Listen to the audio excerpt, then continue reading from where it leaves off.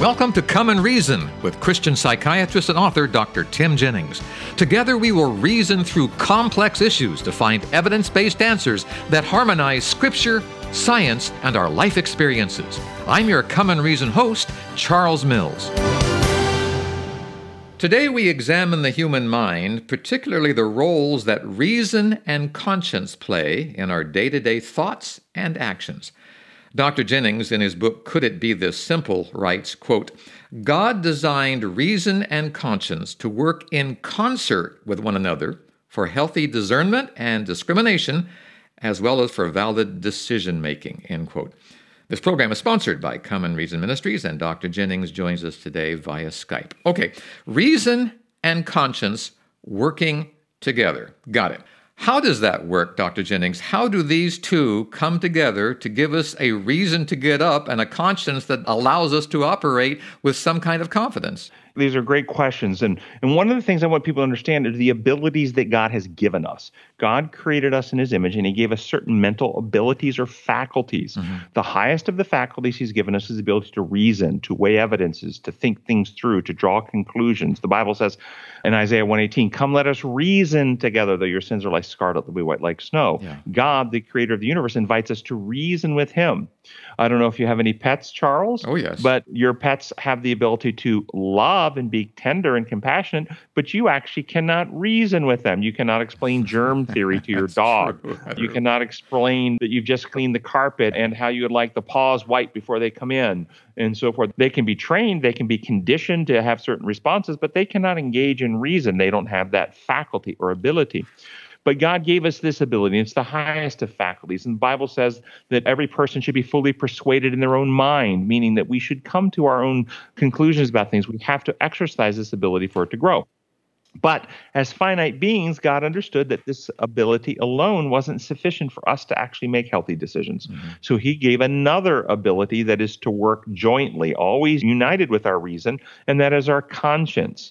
And the conscience is a faculty that is sensitive to the movement of the Spirit of God. Examples of the conscience in Scripture, Elijah and the still small voice, or perhaps you've had that experience of hearing God speaking, but not through your ears, or had a conviction of the Holy Spirit. Not just conviction of sin, but conviction of duty to take an action, to give a donation, to go visit somebody. This is an example of the conscience.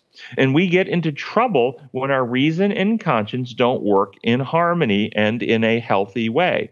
When we have a mind working with reason but no conscience, this is people who would be your sociopaths, who are able to calculate, plot, and connive their way in, but they have no sense of right and wrong, and they exploit and take advantage of other people.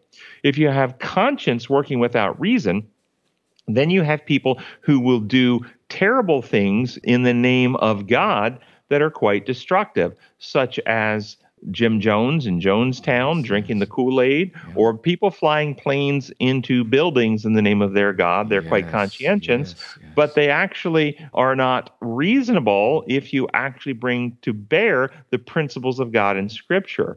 That might seem reasonable to somebody if they have a different understanding of how God functions, but for those of us who understand God is revealed in Christ, that is an unreasonable act to do in the name of God. And so these two faculties together, conscience and reason, working jointly, form an ability called our judgment. Our judgment. So if I say, Charles, in your judgment, what do you think we ought to do in this scenario? I'm asking you to weigh it out with your reasoning ability and with a clear and healthy conscience. To the degree you have a damaged reasoning ability, or you're not using it, or a damaged, seared, hardened, heart-warped conscience, or you're not using it, then your judgment becomes impaired, and you will make judgments that are out of harmony with how God would have us live and act. So you really need to have them working together. Like you say, this has to happen. How do we make that happen, Dr. Jennings? We have to actually keep our minds healthy through living out God's principles in our life. Now, what is it that directly impacts our reason and conscience? Our reason and conscience are impacted by the choices we make, but particularly in what God we worship. We become changed. And this is one of the design laws of God called the law of worship. By beholding, we become changed. Worship a God of love, a God of truth that values love and truth, and we interact and converse with him. We reason with him, as the Bible says. then our capacity for reasoning and understanding grows and improves, and we become more patient, more kind, more loving, and our consciences remain clear. Worship a God that's authoritarian, a dictator God, a punishing God, then we become more like that God, and we will be actually harsh with people. We will be punishing with people, yet the Holy Spirit will try to convict us because we're worshiping a God that is not true. We will take actions that are contrary to God, and as we get that conviction, we will either search for a better way and repent, and which time our consciences will be cleansed, or if we have a perverse religious system, we will double down that this is religious, and we will sear our conscience, and our consciences will become even harder, and we will become less sensitive and less compassionate and less kind, and we will do acts of violence in the name of God. As we watch a child grow up, Dr. Jennings, I think that we can agree that reason and conscience is not a pill you can give to someone, or not something God can just pour into you and suddenly you have reason and conscience. Apparently, both of these need an environment for growth, an environment for proper growth so that they can create judgment later that works well. Is that how it works? Yes, by beholding, you become changed. So as parents raise children to believe in God, the type of God they teach their child and the way they model how they live their life in harmony with God both help the child develop those faculties. Additionally, there's another law called the law of exertion. If you want something to get stronger, you must exercise it, because if you don't use it, you lose it. That's not just physical abilities. Strong math ability, you've got to work problems. Strong musical skill, you've got to practice an instrument. Strong reasoning abilities, you actually have to be put in positions where you critically reason and problem solve. You have to have problems presented to you. Age appropriate, of course, obviously, but then parents who teach their children and give the reasons why, not the rules. Well, the rule says, and the Bible said it, God said it, I believe it, that settles it. Why do we do this? Well, because the Bible said it. These are just rules. But why does the Bible say it? Reasoning it out, teaching the child the reasons behind things allows them to exercise those faculties, and those faculties go stronger. And thus it says in Hebrews 5:14, the mature are those who've developed by practice the ability to discern the right from the wrong. Think about it like learning math. Math is a series of problems. You do have an instructor who teaches you the rules or the laws of math, and then you take those laws of math and you apply them to various problems, seeking solutions. And as a student of math, you will get some right and you will get some wrong. When you get some wrong, you go back with the instructor and you review and you examine under the math rules or laws, and you discover where the error was made, and you update your thinking process and your problem solving, and you apply the new understanding to the next problem that comes along, and you reduce and reduce and reduce the error rate, and you get more and more efficient at problem solving and making good math problem decisions. Well, life is a series of problems to be solved. As we learn God's design laws for life, like the law of worship and the law of exertion and many others, and we face various life problems, there are two general approaches in the religious world. One is what I'm teaching you here, how to apply God's living laws, design laws to life problems. And as you find that it doesn't work out, you go back and review, where was an error made? How do I update? How do I improve? So that you become ever more efficient in maturing. The mature developed by practice the ability to discern right from problem, solve life.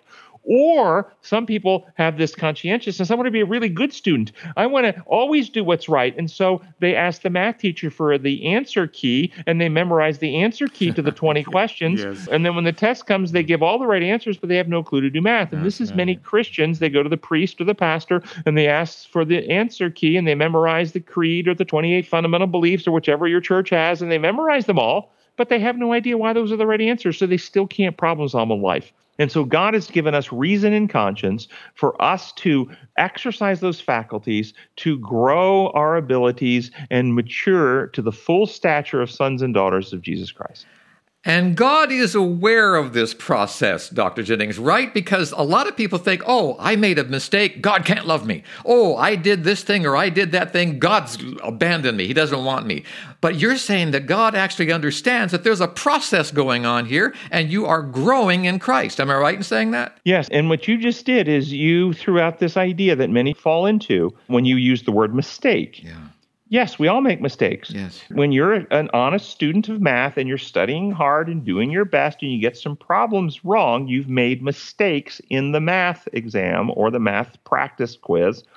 Have you done evil? You see, many people fail to realize that practicing your God-given thinking and discernment skills to weigh out issues and make the best decision you can to honor God with your life, to make the wisest choice with the information you have, doing your due diligence. And sometimes it doesn't work out. It turns out, in fact, to be a bad choice with good motives and good intentions, with finite abilities, but it turns out to be a bad choice.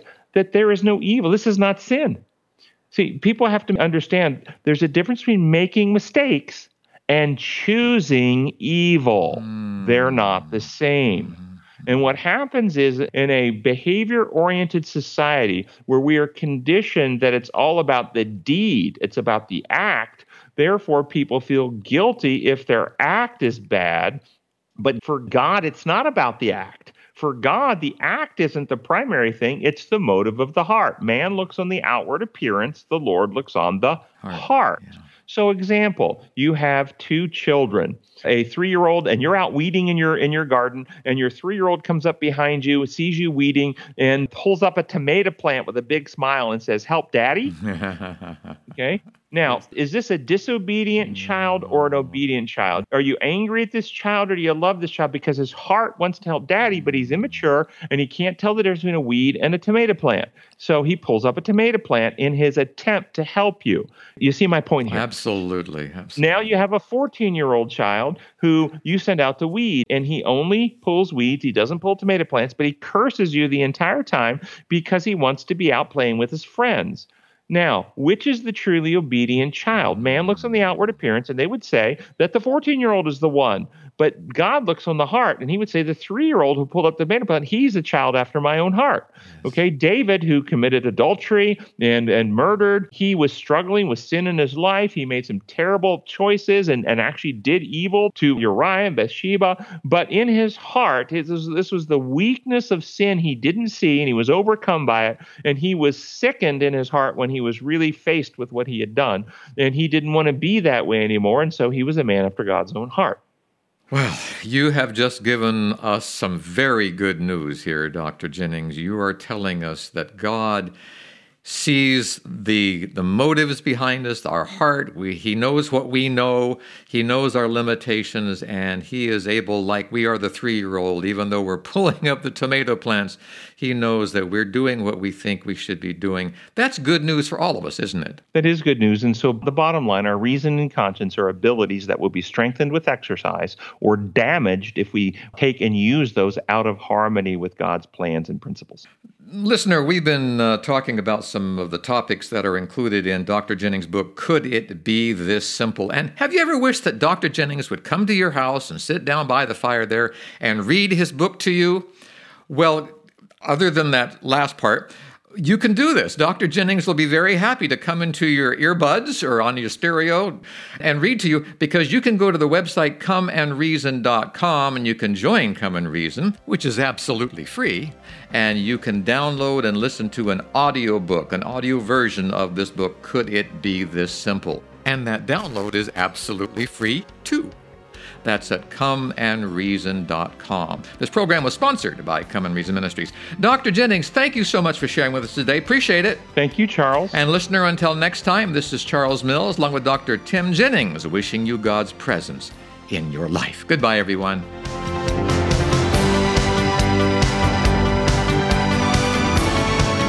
Thank you for spending time with us today. To continue the journey, I urge you to visit comeandreason.com.